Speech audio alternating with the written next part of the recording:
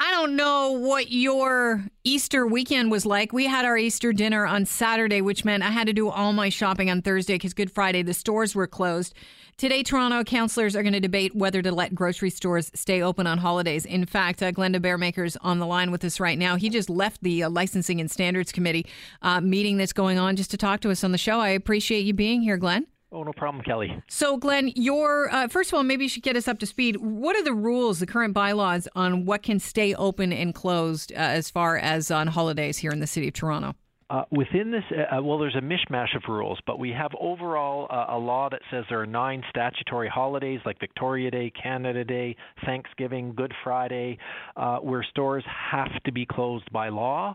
However, we do grant some exemptions like the Eaton Centre, for example, who had about 100,000 people out on Good Friday going shopping on that holiday. And the other exemptions, are they little independent mom and pop stores? Yes, they're small variety stores. They're restaurants across the city. They tend to be small places. But as you know, it used to be that there was a gas station and a pharmacy and a grocery store. Well, now you walk into any of those and you can get Tim Hortons or Starbucks or prepared sandwiches.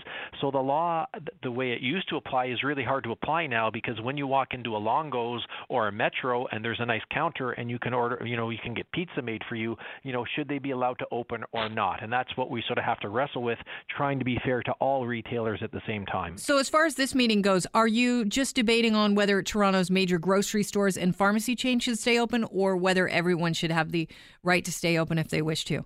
No, the debate was sparked by Longo's appealing our bylaw and winning in court, saying that they're allowed to be open because Longo's serves fresh sandwiches and fresh food, so therefore they could be open on these statutory holidays.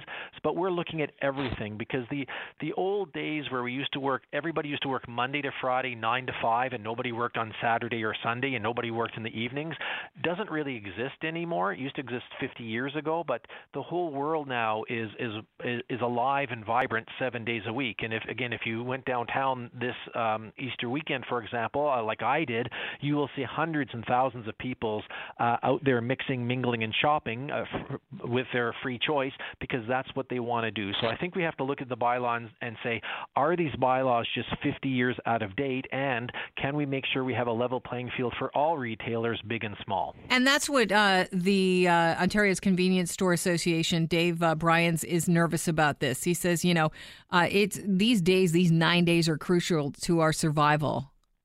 I mean, maybe they are, and certainly that's maybe a legitimate concern if you're a small business person.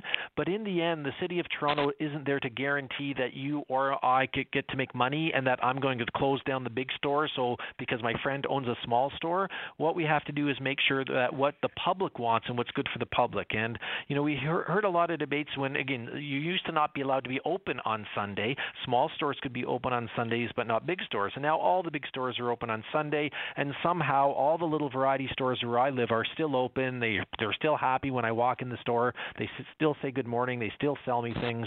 So yes, it may be for some people that there's more competition, but I think in Toronto and in Canada and North America, we've sort of decided that competition is a good thing.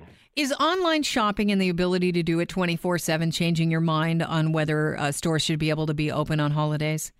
Yes, it's certainly changing my mind. Again, if, for example, 12,000 people went up to Yorkdale Mall this Good Friday, the mall was closed. It didn't want to be opened. They advertised they were opened closed. On the internet they said they were closed. But still, 12,000 people physically went to Yorkdale Mall, shook the doors, and realized it was closed, and went back home or drove to Markham and went shopping up there.